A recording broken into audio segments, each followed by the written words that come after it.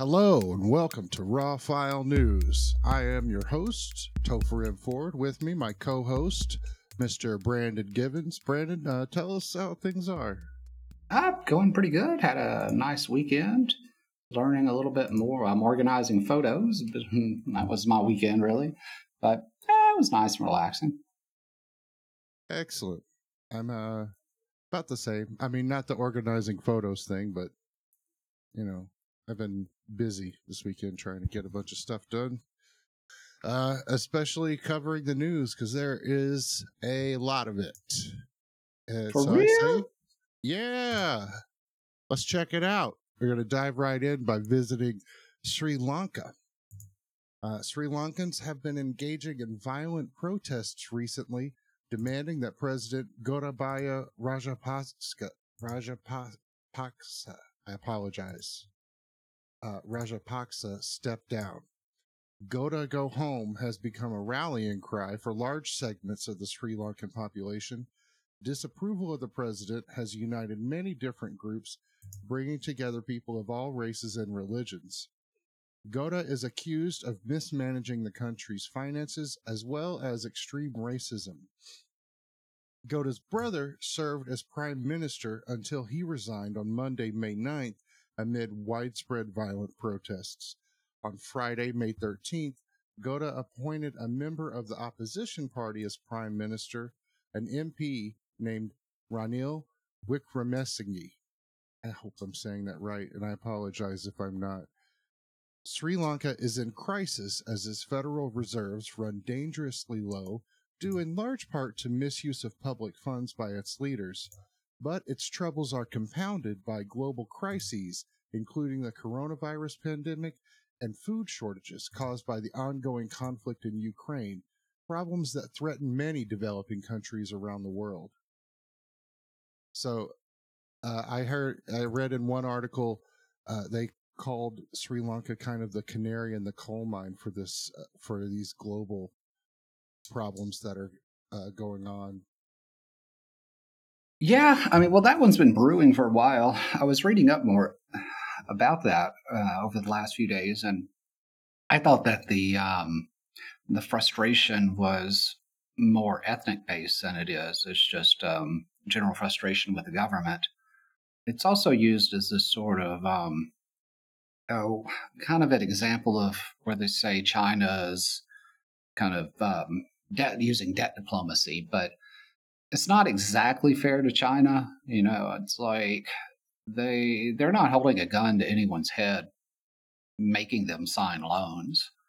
And they say, oh, well, they're making them sign these loans, and then they're, using it so they can take the property over. And it's like, I mean, the a lot of these countries owe more money to other nations, and but there was a giant port that was built in Sri Lanka, and it was largely financed by the Chinese, and it wasn't profitable, and now it's become like a public-private partnership between like a Chinese private company and the Sri Lankan nation. But it's just kind of an example of, like they've had all this huge government spending, and they expected the port to bring in a lot more revenue than it really did. And but that's not really the only problem. Well, the reason I just bring it up is the media or a political agenda is probably going to try to blame China for that, and I mean, there's plenty of stuff to blame China for, but I don't know if that's exactly fair. That's Right. just local leadership squandering money, and but also, yeah, I mean, you got a large population and it's hard to feed people. Right. And And what I've read too said that the president Gota that he relied on like one section of the population to elect him, and he's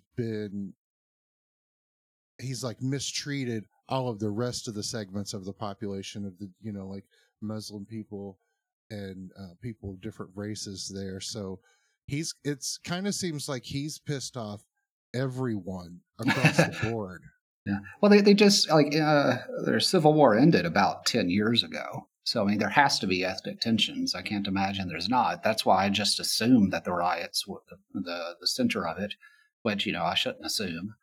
Um, but yeah, it's, I think the majority is Buddhist, and there's a Hindu minority and Islamic minority that's smaller than that. Right. And they're all angry. They're all angry at each other. They're all angry. Well, I mean, that's the thing about human nature. We all get along as long as there are plenty of resources. Then we want to trade Right. for mutual benefit. But once resources get tight, we start tribalizing. Okay. Now look into the Philippines. Ferdinand Marcos Jr. will be the next president of the Philippines after winning a landslide victory last week, taking an estimated 97% of the votes. His father ruled as the dictator of the country for 21 years, a period full of human rights abuses and rampant corruption. Sara Duterte Carpio, daughter of outgoing President Rodrigo Duterte, won the seat of vice president in a separate election. So that's unusual. I don't know. I don't know. I mean, it's like nationalism and pride. I think while Duterte was in office, the education system went to kind of looking back at the Marcos time with rose-colored glasses. Like, oh, this time of great economic advancement and stability, and if it weren't for the Marcoses, then the communists would have taken over. And so they just kind of changed the, so people end up with this like facile understanding of what happened, which is a problem in the U.S. too. Like a fourth grade understanding of U.S. history, and right, coupled with like a nostalgia for what they imagine were better times, which probably isn't true in most cases, but right, on many different levels. Right. But yeah, the nostalgia is its own psychological phenomenon. It's the thing that keeps us from going crazy. Because if we remembered all the pain in life as accurately as it happened, then none of us would want to go on. There's your nihilism for the day. But our brains are wired to look back on all the good things and imagine a way back. All right. Yeah. What was it? So I guess it's kind of surprising that he won, but not really, considering Duterte's been in power, and I guess there are a lot of people that like him. His human rights record isn't really all that great, but I'm not even sure crime has gone down. But they've killed a whole lot of criminals. I think they've had like 30,000 people or something disappeared. Rodrigo Duterte, I remember him bragging about throwing drug dealers out of helicopters. He's like taking Reagan's war on drugs to whole new levels, and apparently not with much effect. But I don't know. Yeah, sure. He was successful in his town. That's how he got popular. He's Mindanao. Okay, I gotta pronounce it. But was he was mayor there? Yeah, and they had a really bad gang problem and insurrectionist problem, and because there's Islamic insurrectionists on the island, and he went harsh, like civil rights. What are those? But it worked. The case crime went down, and so that's largely what he ran on. And people say they prefer freedom to security, but it really just depends on how insecure they are. But at the same time, I notice the same people, especially in the U.S., that will do that line. Oh, you who give up security for, you who give up freedom for security receive and deserve neither. And these are the same ones that will very often kind of give away certain rights or they fall in line behind. Law and Order strong guy. Right. It's this cognitive dissonance that's not recognized. And but having said that, there are different kinds of freedom. Like, if your freedom of speech is pretty much useless if you can't actually exercise it in reality, even if it isn't the government stopping you. So if I go out on the street and I say something bad about someone's religion, and a group of people beat me to death, and the police were like, "Yeah, should have kept his mouth shut," then I don't really have freedom of speech. I don't, So, right. And it goes to that larger philosophical discussion about freedom versus justice versus agency, personal agency, and that there's like a balance to be found within those things. And sometimes it's not even a balance, it's just like a tug of war, I guess. well, it's a constant debate and struggle, and it should be, because situations change. I mean, I can understand if people are in a situation where they do truly live in fear of their lives.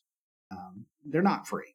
It's like Right, if I go yeah. outside and I could be killed or murdered or, raped or whatever, then I definitely understand why someone would support a strongman.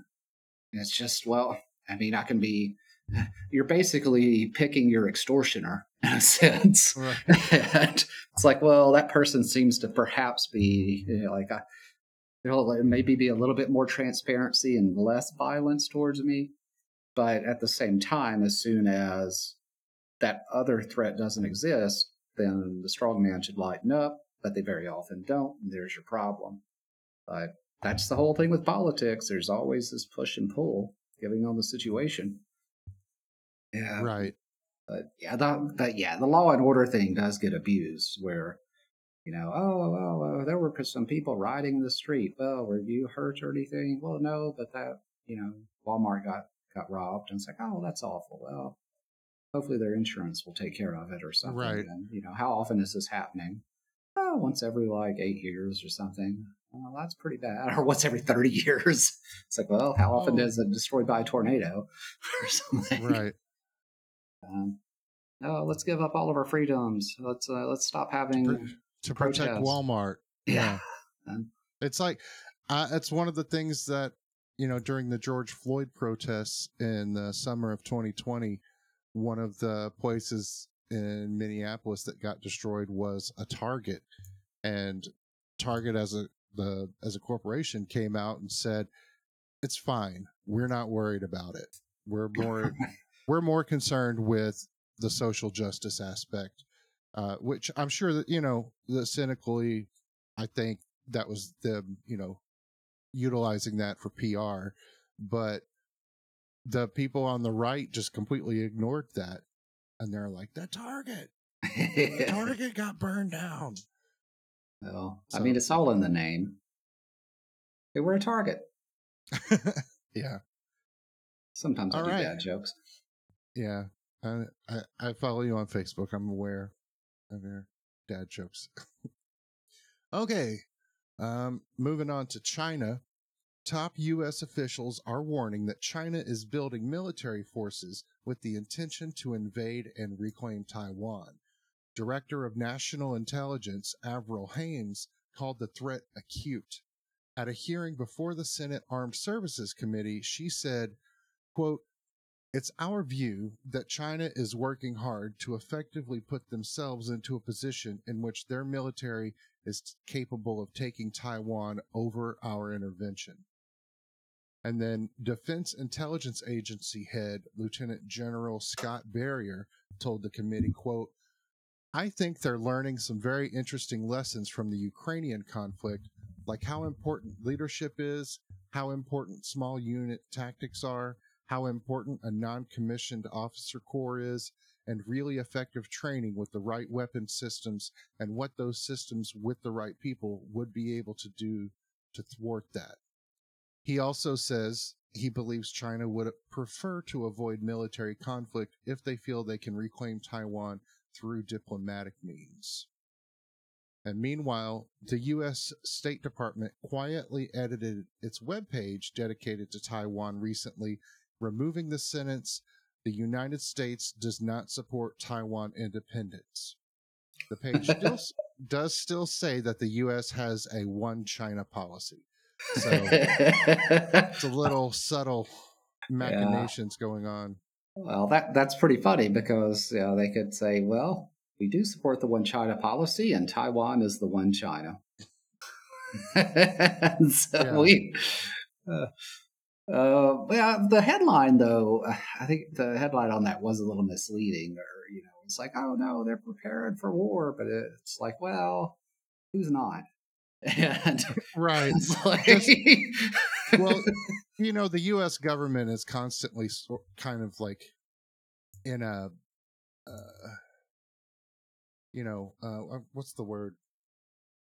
Alarmist position over China. They're constantly trying to maintain, fear of China, trying to keep people scared of China. And so, they're going to take this information that really probably shouldn't be that surprising, that China is, looking for ways that, to counter the U.S. military in that situation. And it doesn't necessarily mean that they intend to go that route. Yeah. Well, yes. I mean, the more accurate headline would have been something like China is looking at multiple options to reunite with Taiwan, because they're looking at diplomatic options and military options. So, right. But yeah, leading in with the military, it gets good clicks. That's kind of the thing. That's how that's where we are with journalism today. Yeah, come on, guys out there, click. Yeah. Yeah. So, and then the little edit to the State Department's webpage is interesting. That was a signal. Pretty sure that was a signal. Yeah. Okay, so now let's take a look at Israel. Al Jazeera reporter Shireen Abu Akleh was shot and killed by Israeli forces during a raid on the Palestinian city of Jenin on Wednesday, April 11th. Jenin is in the occupied West Bank of Israel and is home to a refugee camp of around 10,000 people. Al Jazeera says that Abu Akleh was wearing a press vest and was standing in a group of other reporters there covering ongoing raids in the area.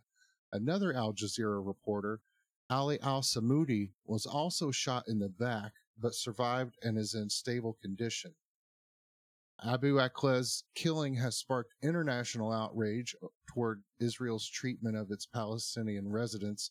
Leaders from countries all over the world, as well as groups like Amnesty International, have condemned the killing and have called for transparent investigations.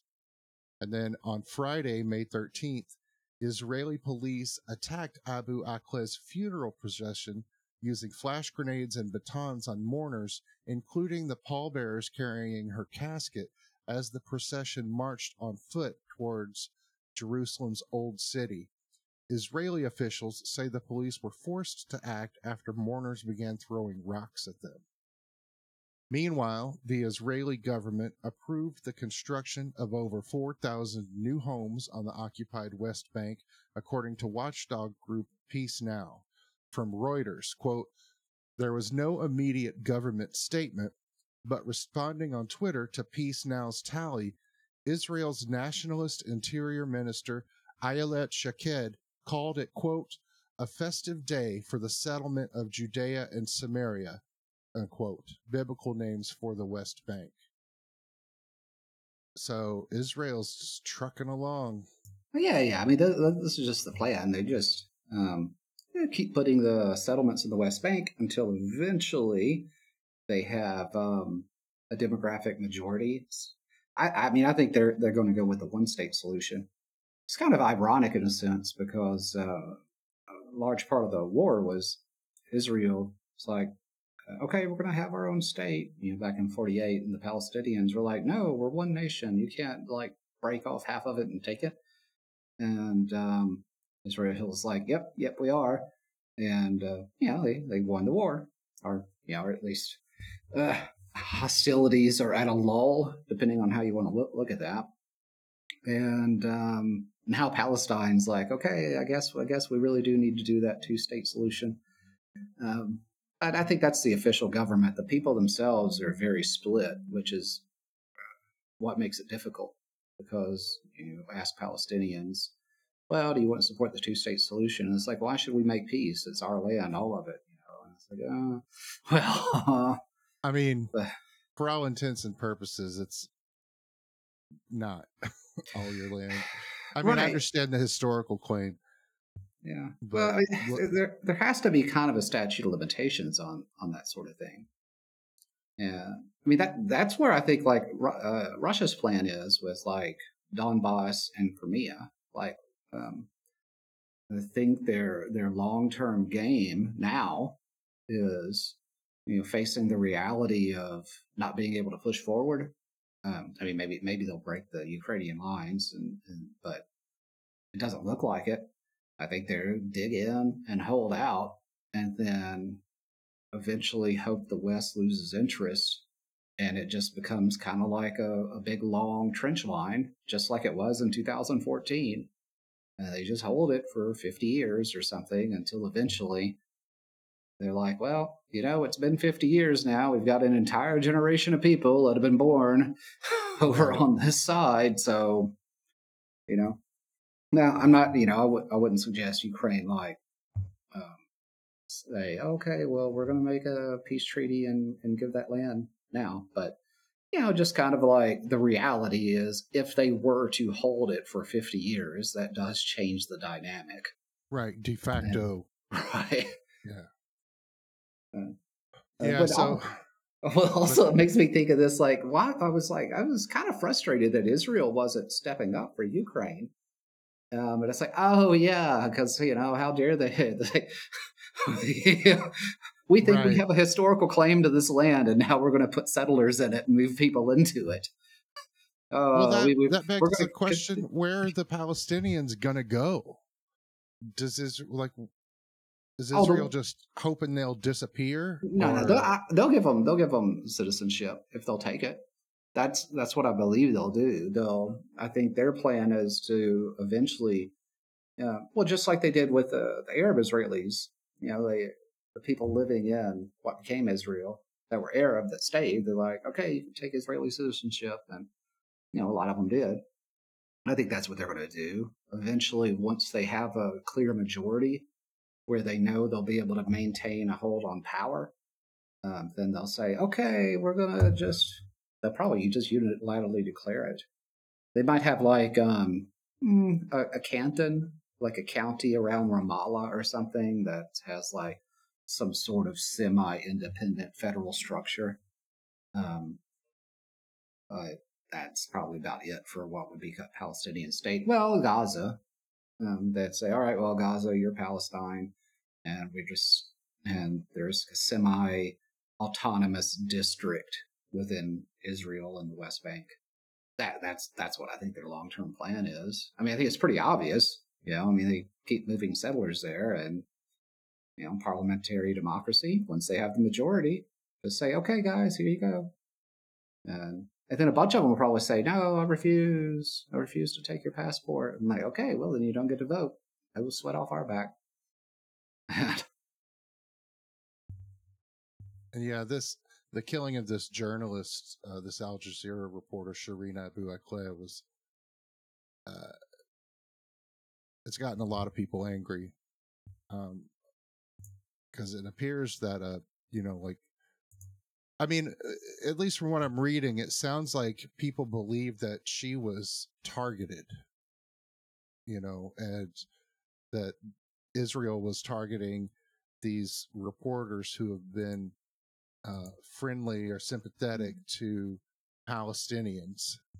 And I don't know that that's the case for sure, but a lot of people seem to believe that, at least. Not that it will make a difference, but I guess we'll see.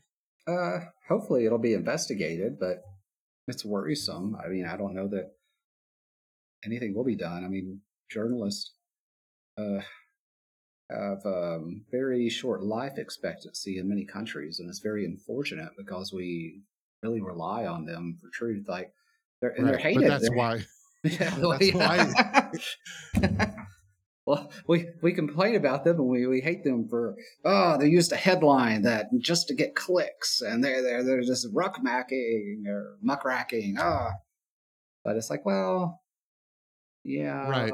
but without them, As a person who's worked in journalism for many years now, it's it's a fine line, and it's not easy to walk that line, because in order for you to get the information out to people, you do have to grab their attention, which is becoming more and more difficult every day. And so if you feel like your message is important and that people need to know it, you do have to do things to try to get their attention. But at the same time, if you take that too far and exaggerating things, you lose credibility. Rightfully so, I would say. So, yeah, it's a matter of how much the people actually care about the information you have, whether you think they should or not. So, yeah, that's one of the things the founding fathers knew. It was like the only way to guard your liberty is through a free press. And yeah. Speaking of animosity toward journalists, our next story is in Saudi Arabia.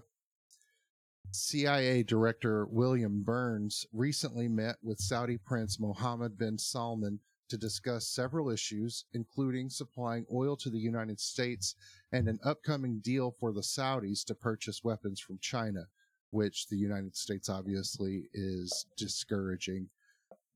What's interesting here to me is Burns is a career diplomat, and he seems to be utilizing his experience in that field by meeting personally with government leaders face to face, which is an unusual tactic for the chief of the Central Intelligence Agency.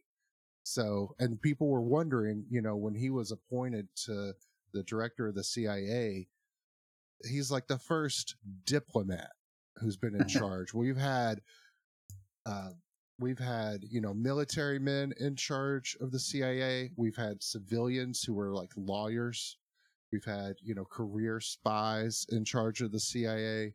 But Burns is the first diplomat, and I wasn't too familiar with him before he was appointed director, but everything about him seems to be that he is like an amazing diplomat. Or just really good at brokering deals. He played a key role in brokering the Iran nuclear deal under Obama, using like back channels to facilitate communication. So this is interesting. It's a new method for the CIA, for him to just like skip all the other channels and just go straight to the leaders himself. That may be the way to do it. I mean, and also the CIA see. doesn't really have the best track record. Yeah, it's a complete opposite of the methods in the past. Yeah, let's try something new. Yeah, and plus I think that things have gotten more difficult for the CIA, as their job is, well, their charter is a little vague, and it's always been amorphous. But the original spirit behind the CIA was to gather information about other countries and to protect the United States secrets. And of course, we go through the history of the CIA and see that a lot of people have, utilized the agency for direct intervention and indirect intervention and shadowy manipulation of foreign governments. But their original charter was to provide the president with like a news report of what's going on. Yeah. So, but that's getting, at least as far as like protecting the secrets um, and finding information that other people don't know. That's all getting more difficult as, communications technology advances. Everyone has a smartphone, so everyone's constantly connected to the internet and directly connected to other people around the world.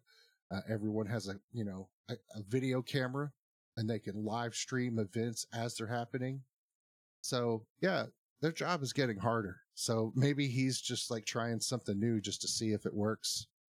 Well, I think all that openness makes it easier for them to get their information.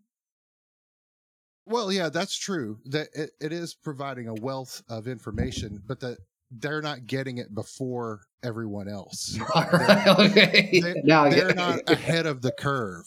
And when there are things that happen that they'd rather people not know about, there's not a lot that they can do to keep that information secret.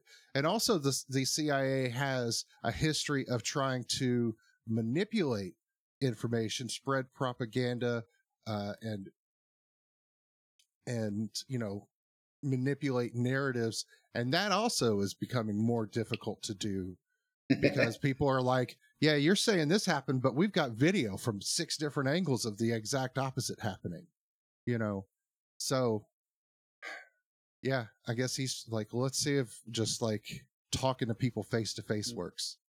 Well, that sounds good. And I hope they get a little bit more accurate with their analysis. Like, what was it? Afghanistan? They thought the army would last longer than it did. And Yeah. The New York Times, I think, predicted. Yeah. Or is it the Washington Post, maybe? Yeah. Yeah. Like, they seem to know. They seem to know more than the CIA, which is not that unusual, oddly enough.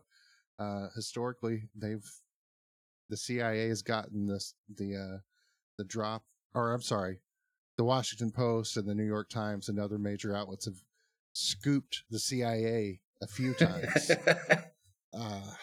So again, that's importance of journalists. All right, well, let's go across the pond. I don't know why I slipped into an accent there. To Ireland, where in Ireland, the Democratic Socialist Party, Sinn Féin, I think I'm saying that right? Sinn Féin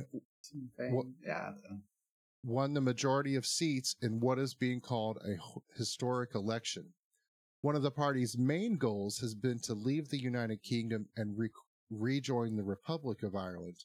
To do so, the people of Ireland would have to approve the measure in a national poll. So that's big news. Yeah, it'll probably be a few more years before they try that, but yeah, it's the first. Yeah, I think the first time they've gotten power like that, and but there's still not a majority support for union with the South, but that's slowly changing. So maybe 10 more years. We'll see. It depends on how good a job these guys do ruling. Well, according to Star Trek The Next Generation, the reunification of Ireland happens in 2024. which is odd, like spooky that they predicted that in 1990. Yeah, it's yeah. And apparently when that episode aired in the United Kingdom, they cut that clip, that section out of the episode. Oh, because apparently, and I haven't seen the episode, or if I did, I may have watched it when it originally came out, but I don't remember. But apparently, they had a whole discussion about the IRA and the troubles that is a little, controversial, maybe. Right. Where they, I don't know if it was between Data and Captain Picard, and they talk about the merits and weaknesses of terrorism. This is from IrishCentral.com. quote, the pair discusses the merits and weaknesses of terrorism. Data actually cites Northern Ireland as one example of terrorism working. So, and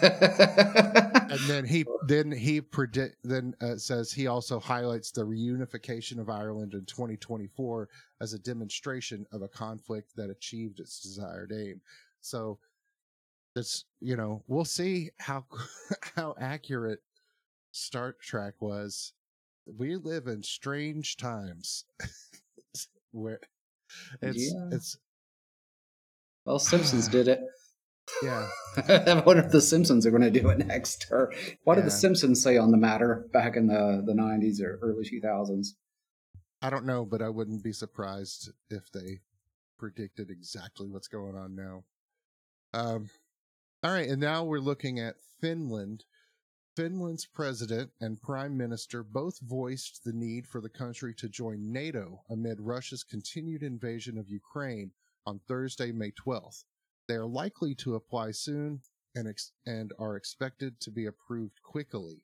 Officials believe Sweden will also follow suit. Russian President Vladimir Putin condemned the announcement, with the Kremlin announcing it would have to take, quote, military technical steps in retaliation.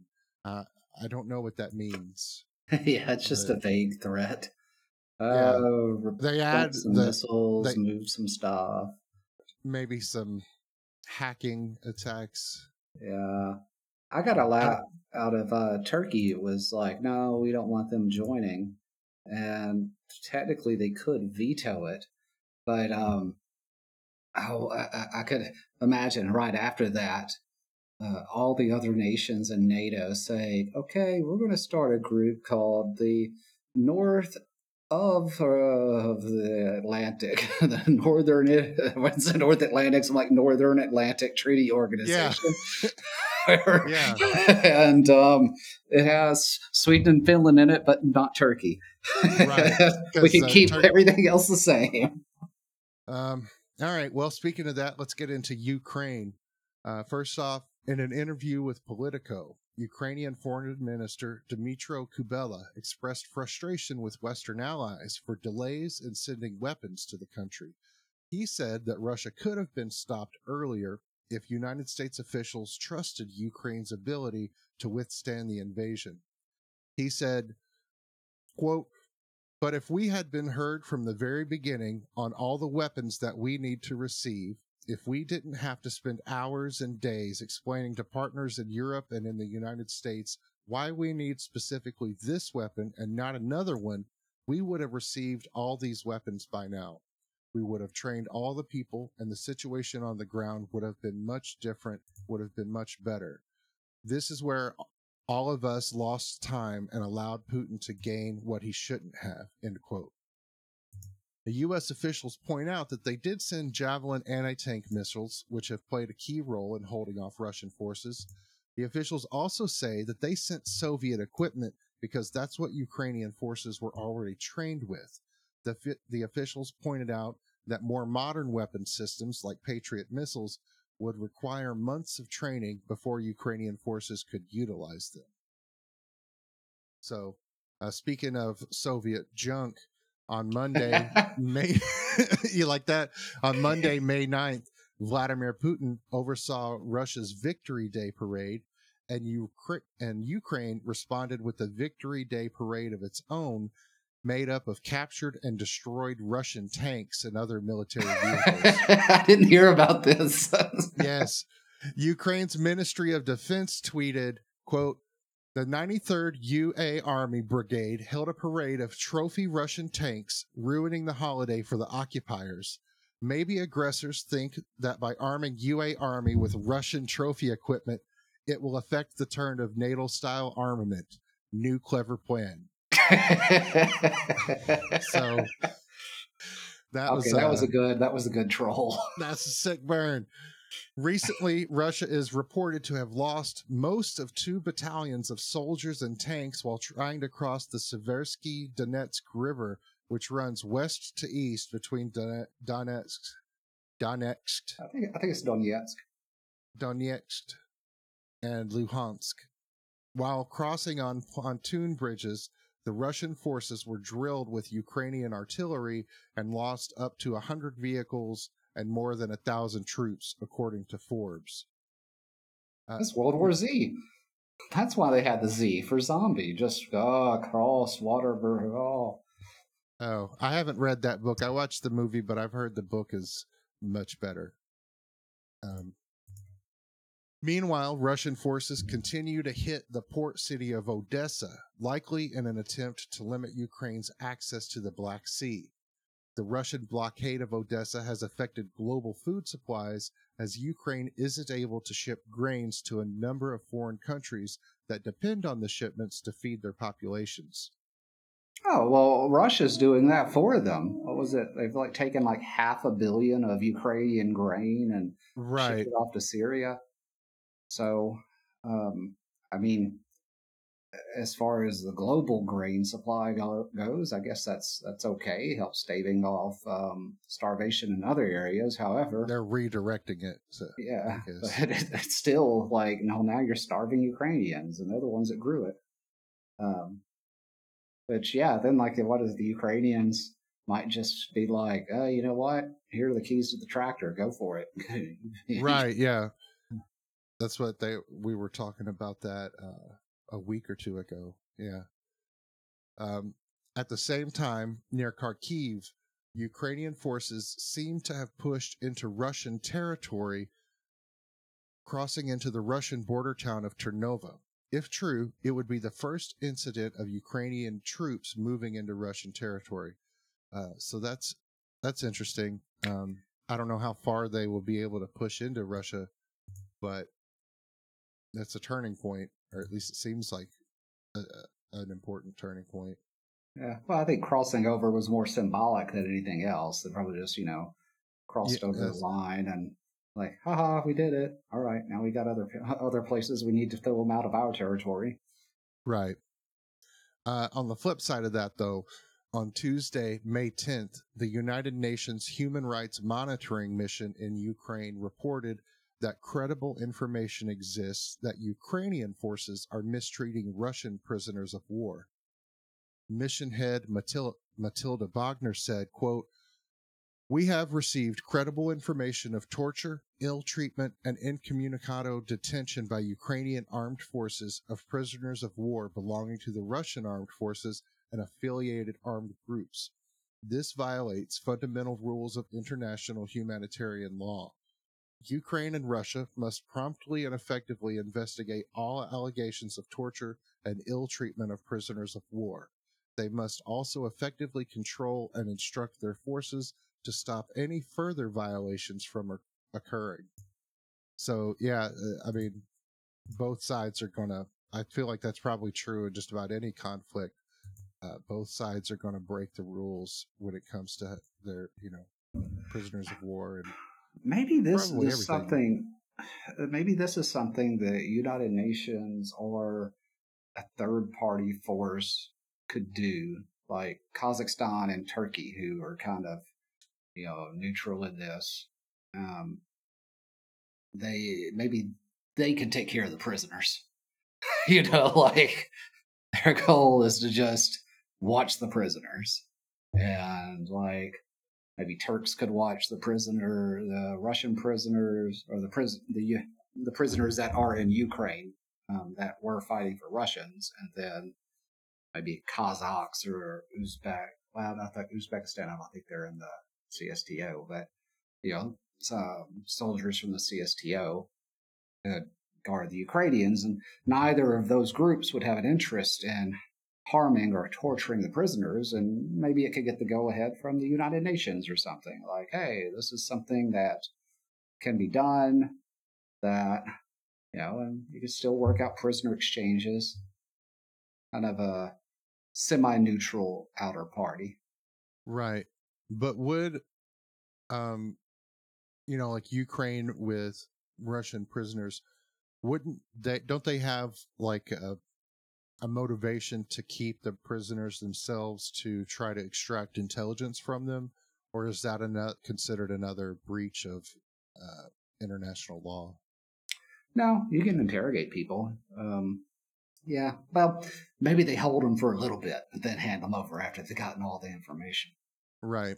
Well, I But mean, yeah, I mean, I'm just, uh, living in a world where a mental world where war is not as horrible as it is, or trying to right. make it less horrible.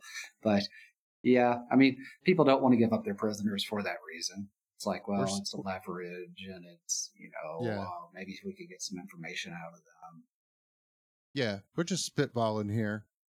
No bad ideas in brainstorming. Um, unless you, well, never mind. I started to segue into Russia, and I didn't have it. I thought it was there, but it wasn't. Um, Russian war plans left behind in the town of Trostianets indicate Vladimir Putin intended to take all of Ukraine, according to Ukrainian officials. Ukraine's State Bureau of Investigation chief Alexei Sukachev said in a statement, quote, investigators found important documents of soldiers of the Russian Federation's armed forces that give a clear understanding that Russia was preparing to seize all the territory of Ukraine. All this information will be studied, end quote. Russian forces occupied Trostianets for a month before pulling out earlier in the invasion. Um, and now also official reports say that downed Russian Su-34 fighter jets are being found with old GPS units taped to their dashboards. From Independent, quote, British Defense Secretary Ben Wallace said a charge sheet of the Russian army's failure, including poor battle preparation and inadequate equipment for its invasion in Ukraine, should be placed at the feet of Moscow's general staff of the Russian army. Calling the Russian invasion of Ukraine an illegal war, Mr. Wallace on Monday said that Russia's top officers failed their troops on the ground as their vehicles did not contain situational awareness and digital battle management as required. Citing Russia's inadequate equipment and support to soldiers during invasion, the defense secretary said Russian vehicles had not been maintained properly and immobilized many logistics vehicles, leading to cheap tires being blown out and truck axle hub failures, all due to poor maintenance or the money for that maintenance being taken elsewhere, end quote. So it's just more reports of what we've been hearing that, there's probably lots of embezzlement, uh, you know, of money that was supposed to go toward the Russian military ended up in a few people's pockets. Yeah. Well, and also kind of just laziness and a lack of discipline. Like the whole tire things, it's like you got to drive the car, especially if it's parked in the sun. You got to not leave the tires facing the same direction. Park it Right. You in a have different. to, yeah, as And just part of ongoing maintenance, you have to move them around. they just didn't do that apparently. So it's like, yeah, they've got like 12,000 tanks mothballed or something. I mean, I hear so many different numbers. I have no idea how much they have mothballed, but they said a lot of that's probably just um, broken. I mean, maybe they can get it to the battlefield, but as we've seen, it's not done very well once there, and tires blowing out. And the tires were, I think they found out, were Chinese made and just low quality. So it was Right. somebody going with the cheapest bidder. Yeah. Not, excuse me. Yeah, that seems to track with what we've seen so far. And all that is despite the fact that on Thursday, May 12th, the International Energy Association, or I'm sorry, the International Energy Agency announced that Russia's oil revenues rose by 50% this year despite boycotts from other nations. From Yahoo Finance, quote, Moscow's exports rebounded last month by 620,000 BPD from March to 8.1 million BPD, back to their January and February average, as India and China picked up supply rerouted from the US and Europe. However, despite working on a Russia crude import ban, the EU remained the top market for oil exports in April, according to the IEA's monthly market report.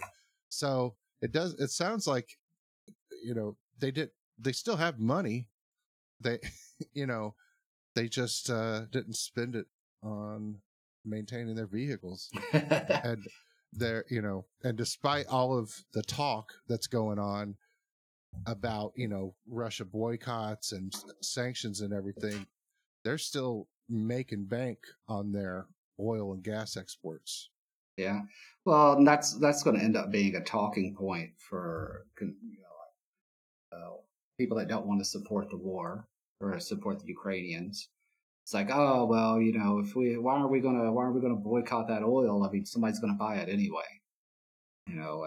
Oh, it's just making prices for us go up,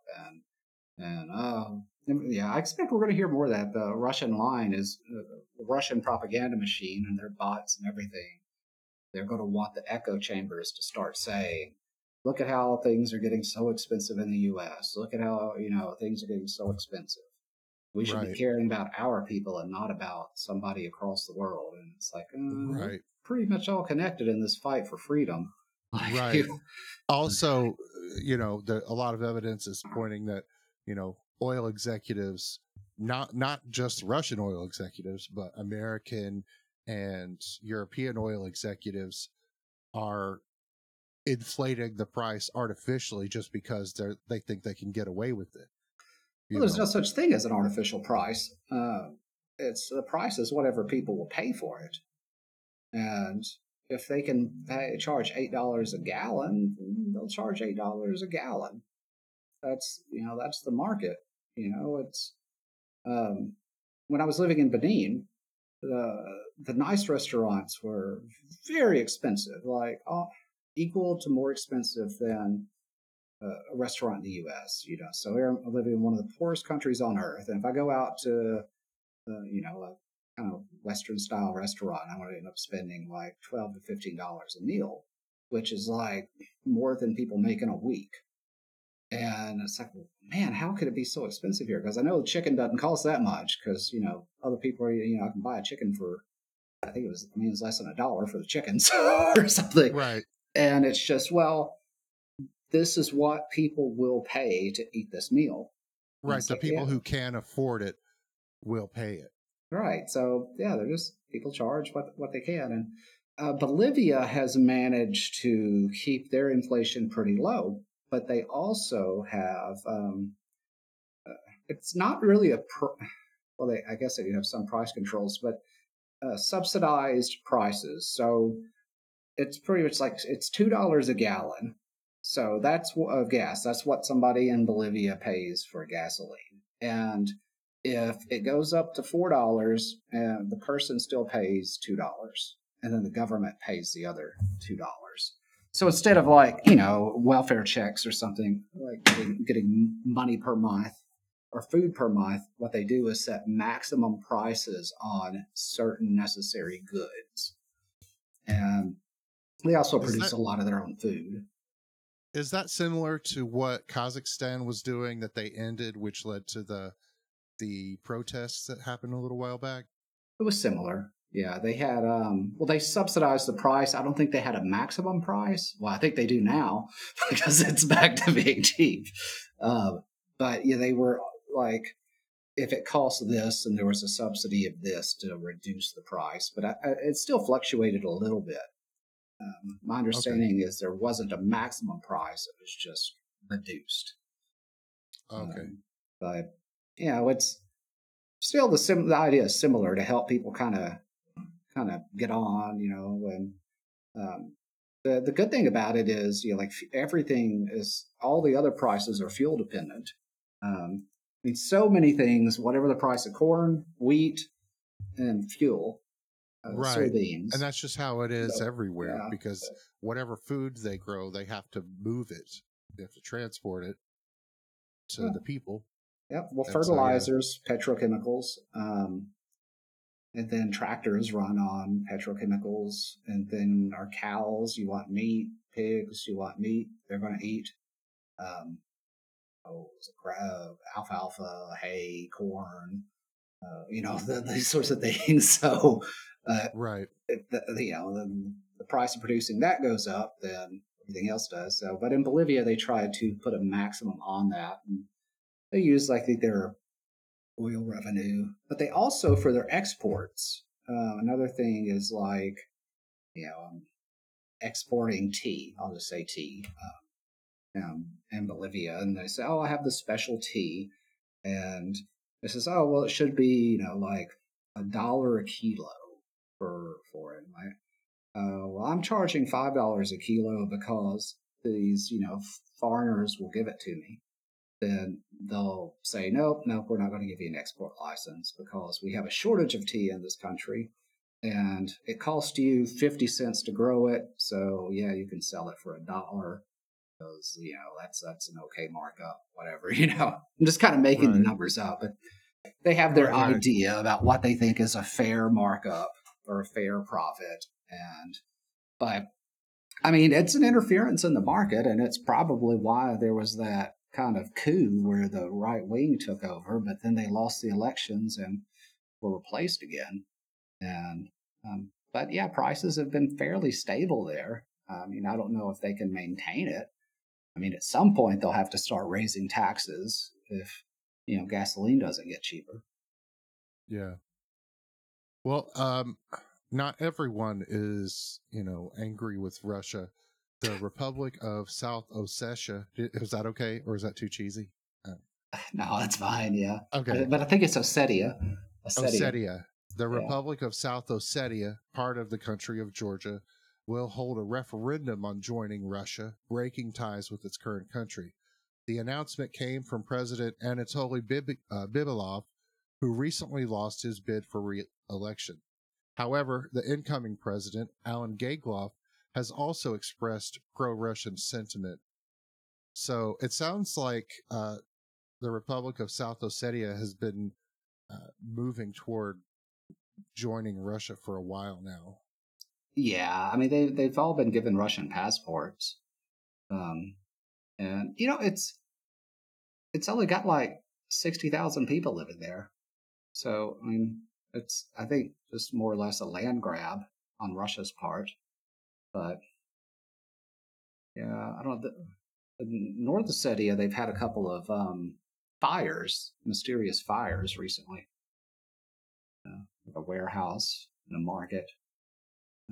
But yeah, well, this can be a flashpoint though because if they officially claim it, I think they're trying to do it while uh, the U.S. is distracted, and like well, we've got other fish to fry, and also because Georgia will be afraid to do anything. But I don't know. Georgia might say no, we're not going to accept this and declare war, and I mean, that might be the smart thing, but at the same time, is it worth it? I mean, it might be better to just let it go, but I'm not Georgian, Right. so I don't really have a say. How much military aid could they receive from, Western allies? Because I've seen reports that the United States has sort of depleted some of its own stockpiles uh, of like missiles and things by sending so much stuff to Ukraine. Oh, So, Halliburton and Raytheon, they'll get that stuff out pretty fast. Um, but I don't know. I just don't know if Georgia could hold Russia back, even with Russia being so in not a good shape right now. Like, I just don't know. I don't know. right. And I would hope so, but Georgia's a beautiful country. I know some people there. I know some Russians who moved there recently, um, and yeah, that would be really unfortunate for them. Um, but yeah, it's likely to heat up. Um, Georgia has been using it as a proxy war, like indirectly. I wouldn't say the country hasn't, but some of the people, because there's the Georgia Legion in Ukraine, but it's got a lot of people from all over. But the plurality, if not majority, are Georgian. Yeah. Um, and then our last bit today, yet another foreign or former Russian oligarch has died under strange circumstances. I believe that brings the total up to 7 now. Alexander Subotin was found dead in the home of a so-called Russian shaman on Sunday, May 8th. He died of an apparent heart attack in the shaman's basement, which is reported to have been used for voodoo rituals. Local news outlets report that Subotin visited the shaman for a hangover cure involving toad venom. Apparently, Subotin showed up after, the reports say, he had been on a bender, big drinking and drugging binge, and he went to the shaman, which he apparently is a normal thing for him. He regularly visited the shaman for a toad venom hangover cure that I read reports of that it involved you make an incision in the person's skin, you cut them open a little bit, and then you drip some toad venom in there, and it makes the person violently ill. You get vomiting and diarrhea, and then afterward they feel better. So it kind of sounds like they just make you feel so bad that when the toad venom effects wear off, you've forgotten about the hangover. Well, that's like with a little kid, like, oh, I hurt my toe. Well, I can punch you in the arm. Then you'll forget about your toe. Yeah, that's what it sounds like.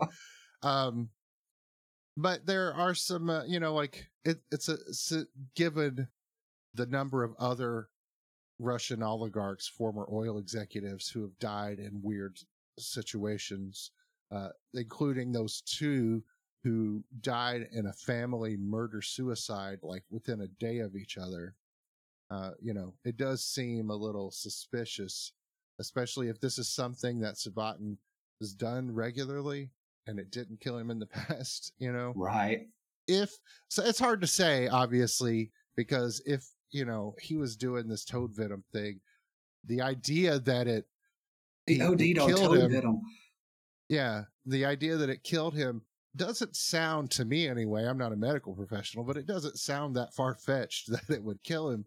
But at the same time, if you wanted Subotin dead and you knew that he did this, that would present you with a really easy opportunity.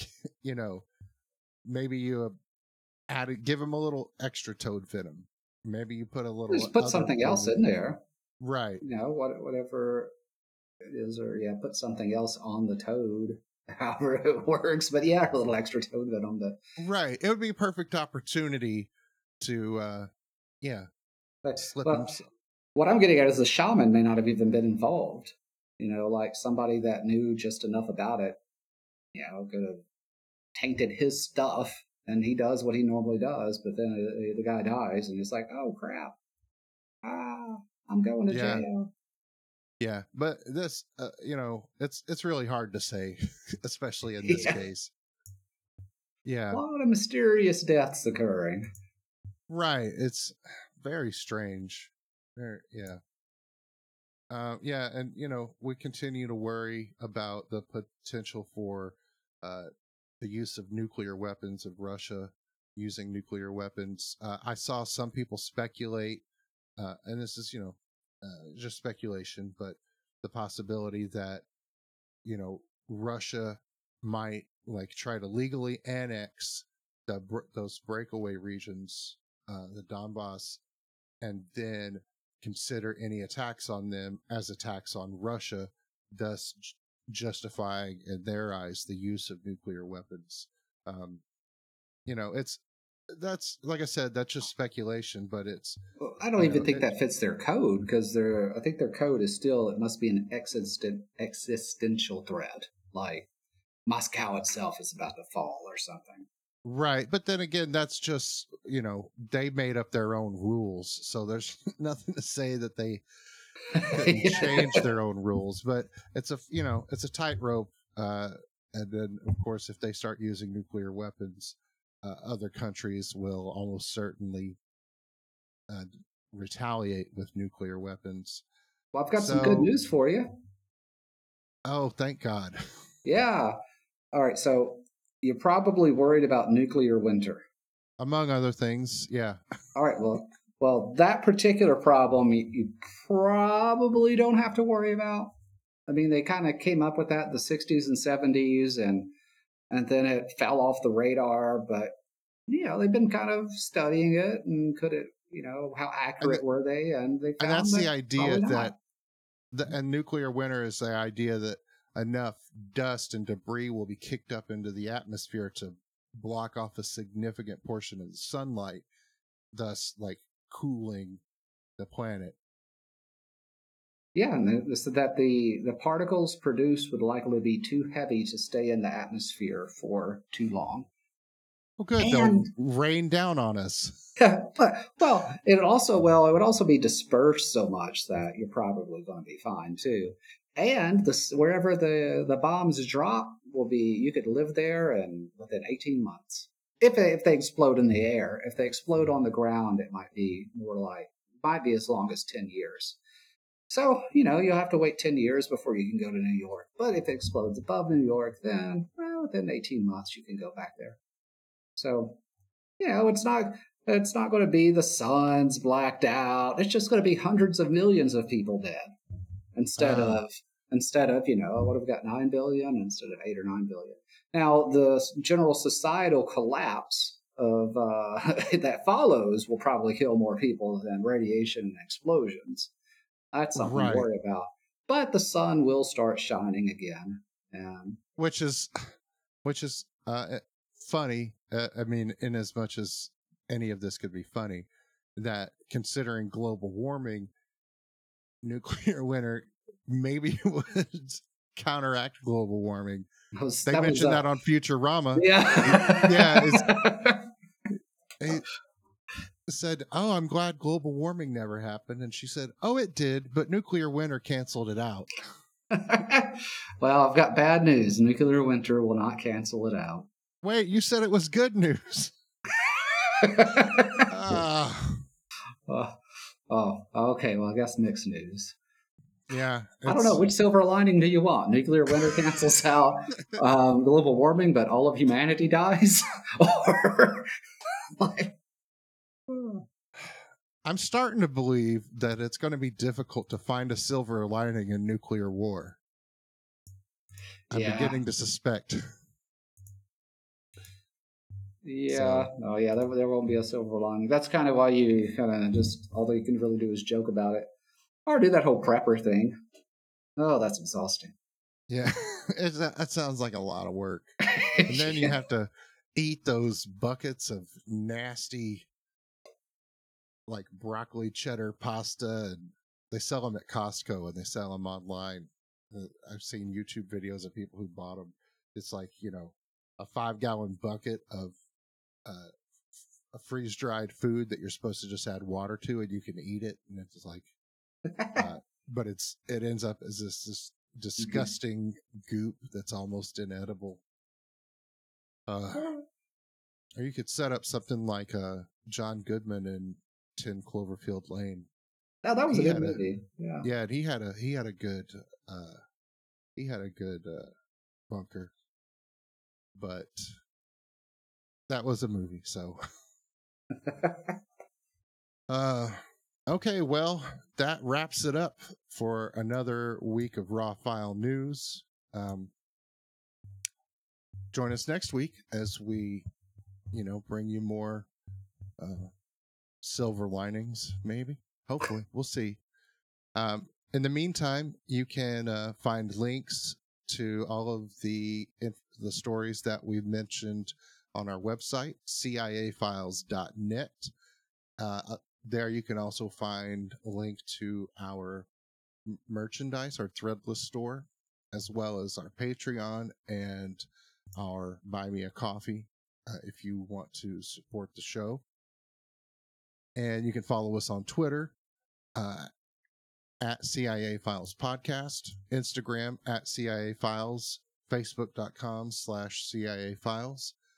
And in the meantime, stay safe out there and, try to get along with your neighbors, I guess. That's the main thing we can do. Maybe the only thing, feels like. Yeah, so have a great week. All right. See you next time.